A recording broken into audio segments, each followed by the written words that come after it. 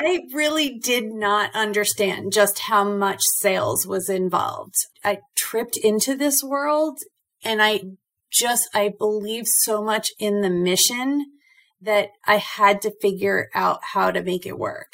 So when you say, what is the strategy? I would say, be authentic, be real, tell your story. And when you tell your story, and if you have a good mission, the mission and the story sells itself. What a great way to picture nonprofit work. I'm Kimberly O'Donnell, and this is Accidental Fundraiser, a show from Network for Good that shares radically authentic stories from the trenches. Icing Smiles is a nonprofit organization that provides custom celebration cakes and other treats to families impacted by the critical illness of a child. Tracy Quisenberry, founder and executive director, isn't just an accidental fundraiser. She's basically an accidental founder as well. After becoming disillusioned with the corporate world, she was searching for something more fulfilling, and all she knew was that she wanted to avoid sales. So naturally, she started a nonprofit and began fundraising. And in this episode, she shares how the birth of her children showed her the need that she could fill, and how her belief in the mission helped overcome her initial fear of a career in sales. Tell me how Icing Smiles came to be. Honestly, I was very disillusioned, I guess you could say, with the corporate world. My background is in international tax, and I had a fantastic career, worked for a large hotel chain, and overall loved my job, but there was something missing. And I gave birth to 2 premature babies, different times, not twins. And that kind of introduced me to the world of medically frail children and the experiences that parents have when dealing with a child with medical conditions. Neither one of my kids had long-term health issues. Their issues were not life-threatening, but they were scary as we were going through them. So when I was on family medical leave with my son, I picked up some cake decorating tools, ended up falling in love with the craft, but didn't want to start a business. So I figured, what can I do with it? And I figured, I'm just going to give away my cakes. And one thing led to another. And, we're now 11 years in and serving over 3,000 cakes a year. So, it really was kind of an accidental venture, not just an accidental fundraising effort. Wow. 11 years in, you mentioned that you've had 6,000 to 7,000 donors over the history of the organization, and it's grown so much. Can you share some insight into your strategy and how you stepped into it and then began to put into place a strategy that helped you grow exponentially over the years? So strategy, I think I should preface this by saying I actually got out of the field of public accounting because I hated the sales side. I didn't want to have to sell my time. And I swore that when I was in business school, I would do anything but sales. So what do? I started a nonprofit. I really did not understand just how much sales was involved. I tripped into this world and I believe so much in the mission that I had to figure out how to make it work. So when you say, what is the strategy? I would say, be authentic, be real, tell your story. And when you tell your story, and if you have a good mission, the mission and the story sells itself. You don't have to ask for money. I tell our people all the time, it's all of our responsibility, all of our volunteers to do fundraising. It doesn't have to be a hard sell. It simply has to be telling your story. Become a vision carrier for the organization, and the vision sells itself. That's fantastic advice. So you work with a number of amazing volunteers and supporters across the country. How did you build that network? So that network kind of built itself. I'm in a really unique situation in that the industry, whether pastry, bakery, cake decorating, they were craving a formal way to give back. So what we did was create a platform or a model where their volunteer experience was very individual. So they're not donating to another organization that then uses their cake for an event. They're not donating to someone who's going to sell their cake at a silent auction. Their cake is our mission. So as a result, we found that network built organically. We don't have to recruit volunteers. We're one of the few nonprofits probably that exist that really don't have to recruit volunteers. They come to us. Because the volunteer experience for us is so individual, our volunteer prepares a dream cake for a child. They deliver the cake to the family. Let's say 80% of the time, I would hope it's that high, they get to meet the child. So they're seeing the impact and the reward of their volunteerism. I think that's what's missing a lot of times. And, people need to feel that they're having an impact. And it's really hard to do that in a lot of volunteer opportunities. We just happen to create something that makes it so easy for them to see the impact. So we tend to have more trouble with demand than we do with supply. We're constantly getting comments on our Facebook page or emails saying, I haven't baked for you in 3 months. When do I get to do another one? And we're like, we're trying to keep you down to having to do it once or twice a year, so it's pretty neat. We are very blessed in that regard. So one of the things that your organization does extremely well is the peer-to-peer fundraising aspect. Can you share how that came to be and what some tips you would offer other accidental fundraisers?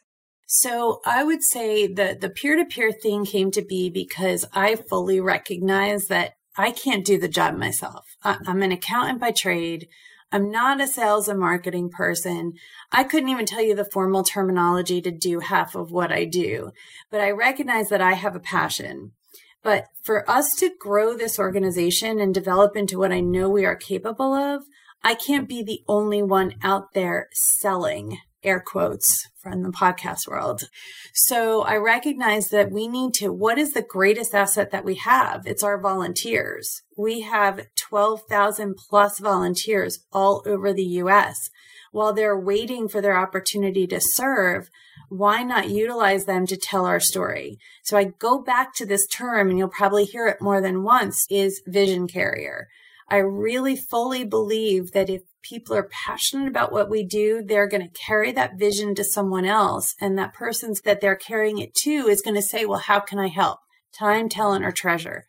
A certain amount of those are going to be the treasure who want to donate. They don't have the time. They don't have the talent to do the cakes. They say, well, what can I do to support the mission? We'll donate. So that's why the peer-to-peer just to me is very logical. When I have a base of thousands of volunteers across the US, peer-to-peer seems to make the most sense. How many peer-to-peer campaigns do you have going on at any given time? The way we do it, we've got multiple ways to do a peer-to-peer fundraiser. We have the ability for volunteers that are not currently engaged in a cake. They could do a virtual bake sale for us. So that's peer-to-peer because they're spreading our mission, and it's virtual. So we use the Network for Good platform. We have currently, actually, as we speak, we are running one of our largest campaigns of the year, which is utilizing them to kind of fundraise on our behalf, and they put out a cake, people vote on it with their dollars.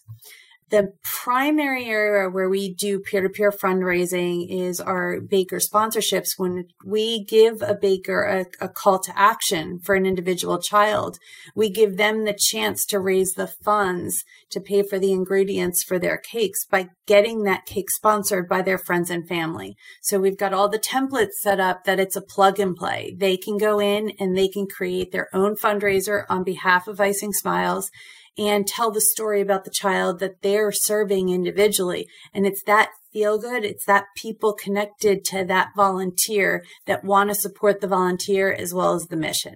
So it can vary significantly. I would say we do about 60 cakes a week, and maybe we have about 10 going at a time. Wow, 60 cakes a week. no small feat. A lot of people find peer-to-peer fundraisers kind of scary because you truly rely on your network to build that mass. And some often wonder, how do we keep the momentum going? Someone will start a peer-to-peer, but it might be hard for them to fundraise. What are you doing throughout these peer-to-peer campaigns to help keep them moving along and really raising as much as possible? So we're learning. That's been trial and error. But I find that people want things to be as easy as possible. So what we try to do is create as much of the assets for the fundraiser as possible. So all of what they need to do to market their fundraiser themselves, creating the graphics, creating the copy, that makes it so much easier. And then we will do touch-based reminders during their campaigns where we say, okay, we're a week in. Here's the next thing that you can do to engage your friends, and just encourage them that way. But that's been trial and error. It's not always easy. And for each campaign, you need a different set of assets to support the campaign itself. I love that you have these checkpoints with your fundraisers as they have their campaign going. Is that something that you do specifically, or do you have some other people working with you to do those check-ins? And I also love the fact that you have suggestions along the way too, because sometimes your fundraisers don't know what they're doing. They've never done it before. A lot of people don't, and you kind of have to handhold them through the process. I mean, and if we've learned, imagine doing it for the first time. So let's take what we've learned and make it as easy as possible for them. And it will evolve. I mean, I wouldn't say we're there. It's a journey. It's not a destination. So we're constantly learning and constantly changing things up. So, but no, it's not all me. With the volume, we have about 750 man hours behind the scenes of volunteer time each week. And that's behind the scenes. That's without cakes. So we're talking your social media, we're talking your accounting, we're talking your operations, your technology. So we have a development team with one person who's part-time staff, who's kind of leading that team. And she's got volunteers, and we take a volunteer who does have some sales and marketing background and put them on creating the assets for each type of campaign that we do. So they become the primary, and then our part-time staff person will kind of assist and monitor the campaigns along the way. So let's talk about volunteers. We love them. You have an incredible network of them. How do you motivate volunteers who sometimes aren't living up to the expectations? What approaches do you take? So I wish I had more tips for you, to be honest. And I will say we probably don't do this as well as we should, in all honesty. It's really hard when you're managing 12,000 volunteers across the US, but we also have 2 volunteer bases. We have our baking volunteers that actually do the cakes, and then we have administrative volunteers.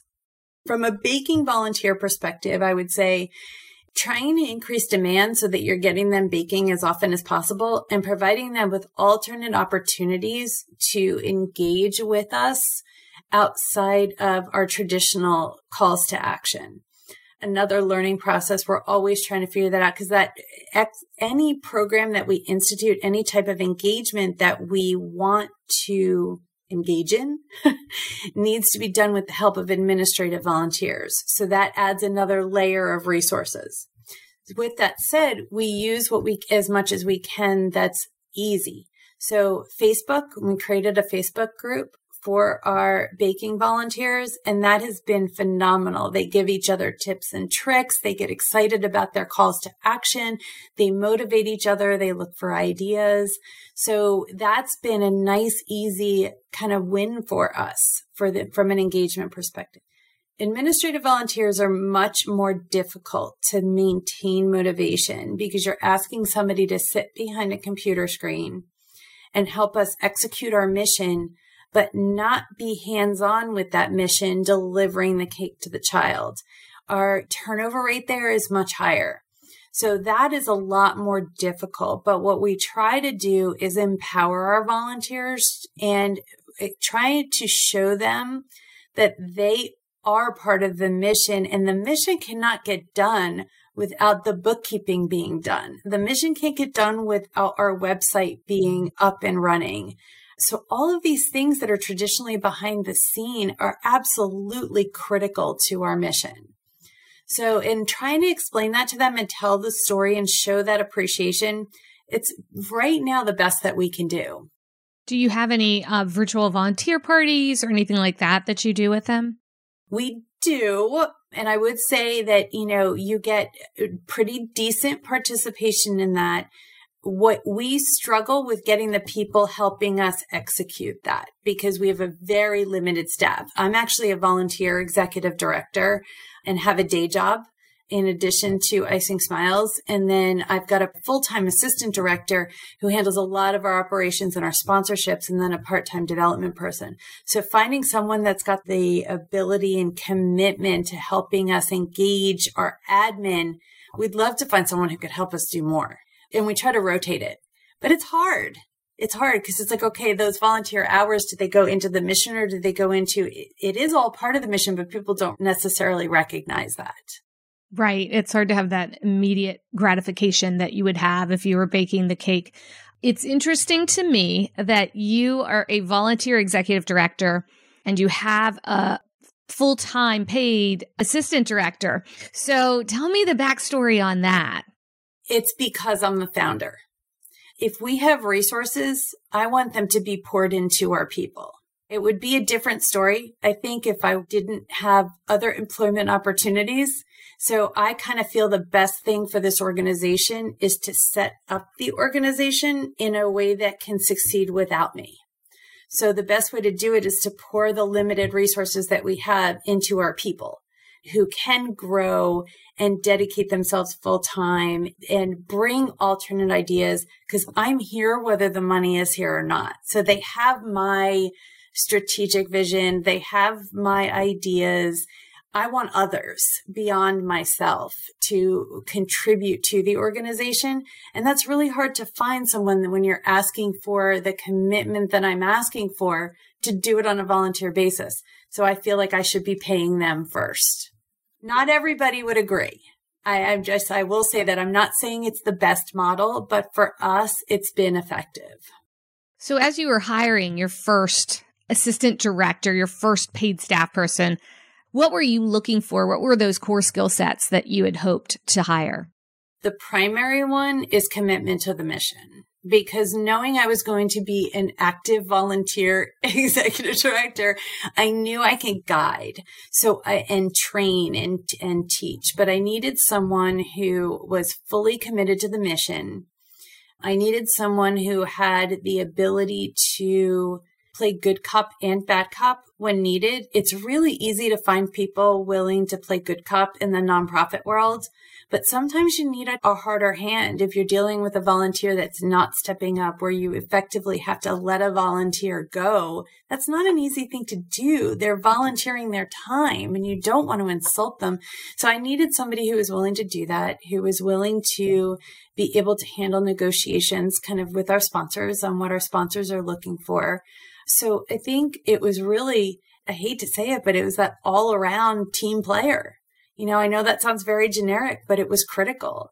And up until our current assistant director, we effectively started off with a hire from within. So, our volunteers were the first. We'd hire them first as independent contractors on stipend, and then we'd say, okay, they've shown the commitment, and we brought them in as employees. But our current assistant director was the first outside hire, but we had some experience with her supporting us on the other side as a sponsor. I want to move over into social media because you guys have a great presence. Share with us how you got started and how it's grown and any tips that you have. So it's changed dramatically in the last 10, 11 years. I will say that we were the accidental organization because of Facebook. So long and short of it, when I donated my first cake, it was to a Ronald McDonald House in Central Ohio. I was living there at the time, and friends of mine back in Maryland, where we had lived, had posted or shared it. and said, like, look at what my friend's doing. And it went viral. So I will never forget, we got a little bit of a nudge with just my network. And then we had a baker in New York City, one of the very first cakes that we did. Parents Magazine picked up her blog about her experience. And it was 6 months after we were founded that we literally went viral through Facebook. As a result of that, volunteers started emailing me. I didn't even have a volunteer application at the time. So we are who we are because of social media. So when things go viral, it all just happens so quickly. How did you navigate that as the executive director, as the accidental fundraiser, and just, how'd you ride the wave and make sure that it was growing? Well, I had a decision to make because you're dealing with food with sick kids in our mission. And that makes it really difficult. And you're dealing with laws that vary municipality by municipality, not just state by state. And I said, okay, I've researched what I'm doing in Central Ohio, but what about New York? What about Maine? What about Washington? So I said, are we going to do this or aren't we? And I kind of made a commitment then and there. I said, okay, it looks like we're all in. And I knew it, and it was a runaway train for about 5 years. And I said, let's just deal with what we have to deal with today, one baby step at a time. And we did. And I put a lot of onus on those people wanting to volunteer. So I said, you need to check with your local municipality to see, can you donate these cakes? Is it allowed in your jurisdiction? So I kind of pushed it back to them to say, we'll provide the platform, we'll provide the basis, and we'll provide the connection and infrastructure. But you need to do a little bit of legwork on your own. And it didn't slow anybody down. But we said, okay, what is the most important piece of this infrastructure that doesn't exist? Volunteer application. Then it became an application for the families to apply for our service. Then it became the website and starting to make it look pretty, and the marketing and the donors. And it was just one piece at a time. But there'll always be more pieces. This will be ongoing in perpetuity. How did COVID affect your work and the mission at all? Because we're doing food, 2 sick kids, the beginning of COVID was a really scary place for us. And we shut down. So we said, we don't know what the risks are. We don't want to put our families or our volunteers in a difficult position. We pressed the pause button. Let's put it that way. Then as guidance started to come out from the CDC saying that it's airborne, it's not transmitted through food, we gave the families that we serve the choice and said, we are happy to serve you during this time if you want to be served. And ultimately, we reopened our doors 3 months later. It was slow in the beginning because not everybody was ready to be served, but it's kind of come back. But I would say where it's hit us the most has been in the fundraising side, without a doubt. Donor patterns have changed significantly. And the biggest area is in our corporate sponsorships. We've seen corporations very unwilling to commit to sponsorships at this point in time. So we've turned to really focus on our individual fundraisers, and they've kept our heads above water. So we've used them from a peer-to-peer perspective and said, help us tell our story, because in order to do this and in order to survive, we need everyone telling the story. We need every vision carrier out there telling them who we are, what we do, and why we need funds. People think because our cakes are donated to us that we don't need funding. And they have no idea that my database costs me $7,000 a year. They have no idea that I $4,000 for insurance, or let's talk about $5,000 for just being registered to do business in every state. I mean, people have no idea, and that's not fun and that's not glorious, but every bit of that is needed in order for us to serve. I mean, I can't serve without those costs. So those costs really are built into, our ability to get that cake in front of that child and for that family can't happen with all that stuff. What is your fundraising strategy as you step into 2022? We are, again, kind of reinvesting in our individual donors. And that sounds backwards, like they're investing in us, but we need them to understand the impact that they've had and try to encourage them to become long-term recurring donors. That is a really difficult task, especially when the source of so much of your initial donation is a peer-to-peer introduction, because people support people. They don't support missions, so to speak, that especially in a quality of life area where they don't fully understand the value of what it is that you do. They're supporting their friends. So we have to get them to understand the value of our mission. So once they're in the door, tell them the stories. Get them in front of our families. Get our families telling the story of the impact that Icing Smiles has had on them. And then they understand. So once we have an audience, we just have to figure out how to tell the story. What channels do you use to tell those stories? We need to expand our storytelling. We're a little bit limited right now. Our storytelling happens significantly through social media channels, through email. We have a newsletter that we utilize. But we're also starting to use Network for Good a little bit more to reach our donors directly, because that's Network for Good is what we're using as our donor management system. So how do you group your donors in a way that you're hitting them at a time when they may be ripe to a good story? So we actually have a donor newsletter specifically targeted to donors, not just to our broader audience.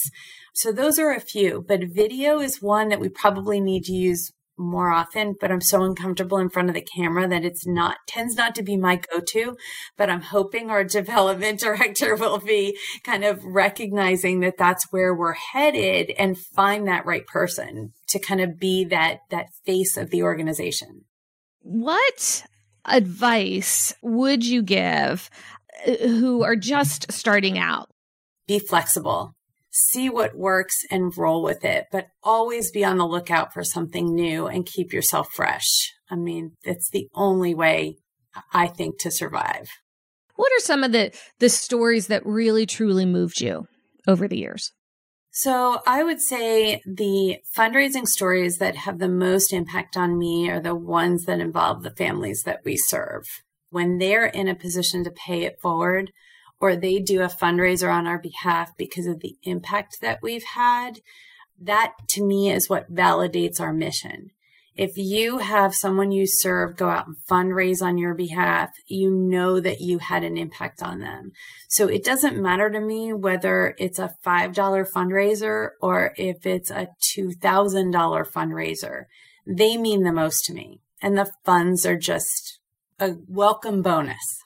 Having started your organization 11 years ago, tell us what it feels like 11 years in to have truly lived your passion. It's been an incredibly difficult journey at times. I mean, it's challenged me professionally. It's challenged me personally. It's created some major change in my personal life as a result of what I chose to do. But when you know, not to get too religious, but when you know you are living God's purpose for your life, then everything else just falls into place. So to ask me to not do this is like asking me to cut off my right arm. I know that that's what I was put here to do. And having the ability to do that and having, the boss at the day job that supports it and the partner that's behind it and the kids that are proud of their mom, there is nothing better. Tracy, thank you for joining me on Accidental Fundraiser. If our listeners want to get connected with you to learn more about your mission and organization, where's the best place for them to go? I would say head to our website, icingsmiles.org. There's a Get Involved tab, and you can see all the different ways to get involved, whether it's as a baker, as an administrative volunteer, or as a donor. It's all right there. Now it's time for the State of the Sector, brought to you by Network for Good. So let's talk about the importance of volunteers. The most recent statistics on volunteers, which came from the U.S. Bureau of Labor Statistics in 2016, found that there are 63 million Americans volunteering, and that represents about 25% of all adults. This number has been declining over the years, and the figure initially peaked between 2003 and 2005, when nearly 30% of all Americans said that they had volunteered in the previous year. Small nonprofits tend to rely heavily on volunteers, and these volunteers add real value to each organization. Now, you may be wondering how much value. The independent sector annually tracks the value of a volunteer hour, and for 2021, the national average is $28.54 per hour. The value of a volunteer hour is often useful when you're writing a grant and you're trying to show the true impact that your volunteers make on your organization. Sometimes an organization will use the value of the volunteer hour and they'll highlight it in an annual impact report or around certain holidays like Thanksgiving, or they'll showcase it on the organization's website. Don't forget that volunteers are often the most loyal and dedicated supporters of your mission. Have you reviewed a list of your most loyal volunteers and considered approaching them for a major gift or bequest? You never know until you make the ask. And guess what? You may be surprised by the positive response. Give it a try. To wrap up this episode, what are the 3 things that you need to take away from this? Let's go. First, find people to carry your vision. Second, your volunteers are your best sellers. And 3, never stop learning. Yes, you can. I'm Kimberly. See you next time on Accidental Fundraiser. And be sure to follow along wherever you get your audio.